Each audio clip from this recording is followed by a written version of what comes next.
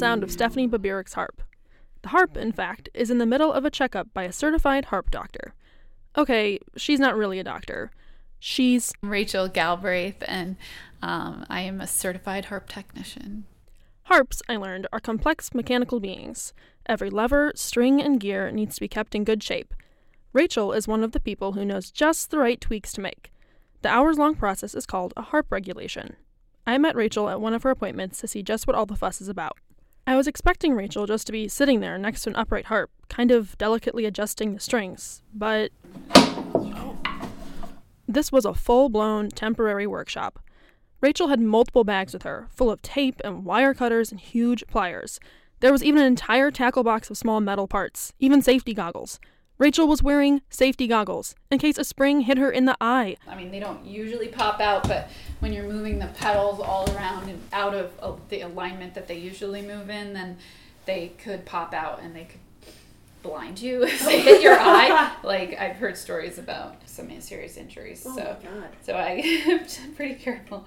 And I did have one pop out and hit my hand once, and it hurt really, really bad. I didn't even know there were springs in harps. You can't see them normally. They're all inside the base of the harp, you know, the foot it stands on. Rachel had flipped the harp on its side and unscrewed the bottom of the base. And that base, that looked like a baby elephant foot. Rachel had to straddle either side just to get a good look at it. It was huge. This is a concert grand. Wow. 47 strings. 47 strings! That's as big of a harp as you can get. And they're heavy, too. Pedal harps weigh between 75 and 90, 95 pounds for the heaviest. My mom is 95 pounds. That's like a grown woman. Yeah. Yeah, they're the largest portable instrument in the world. Because piano is, the largest probably, but not portable. But the harp, you're expected to move it. If she sounds out of breath, it's because Rachel had just flipped it over when she told me that. I was very impressed. Actually, I spent my whole time with Rachel being impressed. She knew every detail I could think to ask about. Like the strings on the harp. Do you know what most of them are made of? Gut.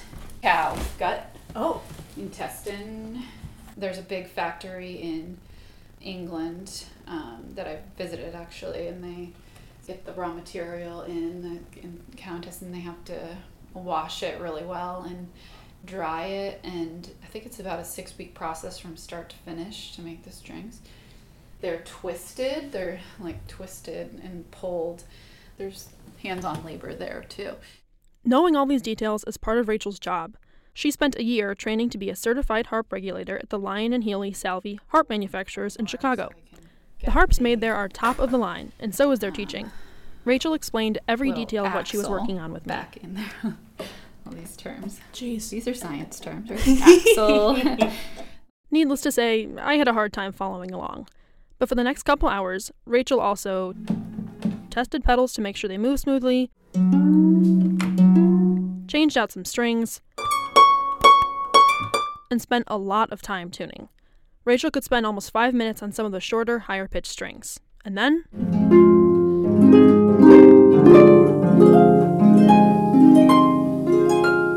Rachel was done. The last step was a check-in with the harp's owner, Stephanie. How is the harp just in general? It's good. It's great.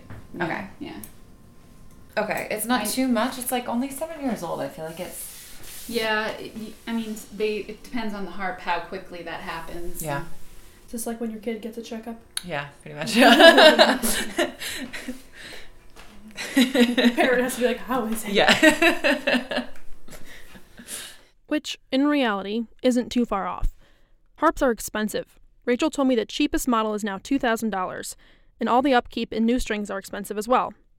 And on occasion, all the money in the world won't help. There's a limit to what I can do to adjust sometimes on very old harps. That means sometimes the harp can't be fixed. Rachel will have to tell the owner that, well, the harp is dead. How does that conversation go? It's sad. I know, it's like, what? My baby?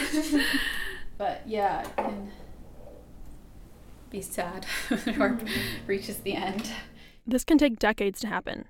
So you can own a harp for your entire life, work through difficult times, experience career milestones, sit your children on your lap as you show them how to play, and then lose it. And Stephanie came close to losing it once before. It fell over once. actually, yeah. When it fell over, I didn't know if, like the neck had broken or if there was any like permanent damage, and it's a very expensive instrument, so Yeah. really scary. I'm like pretty emotionally attached to the harp that I have now, so it would be a hard and weird moment to get rid of it and get a new one. Thankfully, Stephanie's harp is still in good shape. Actually, it's in even better shape now that Rachel has worked on it. Do you normally have like the one person you call? How does that work? I don't know, I have to ask her. Yeah. Well, Rachel's the only person that has actually regulated my harp, so. And with that, Rachel packs up all her tools and Stephanie finishes her makeup. She has a cabaret show tonight and a rehearsal, with her harp, for the opera Rossini's Othello. While I was there, though, Rachel did get a phone call from a potential client, one who realized she had a harp sitting around her mother's apartment for decades that will probably need a little TLC. And maybe, just maybe, Rachel will be able to coax that harp back into pristine, usable condition. After all, she is a harp doctor. I'm Leslie Nemo, and this is a Science Line podcast.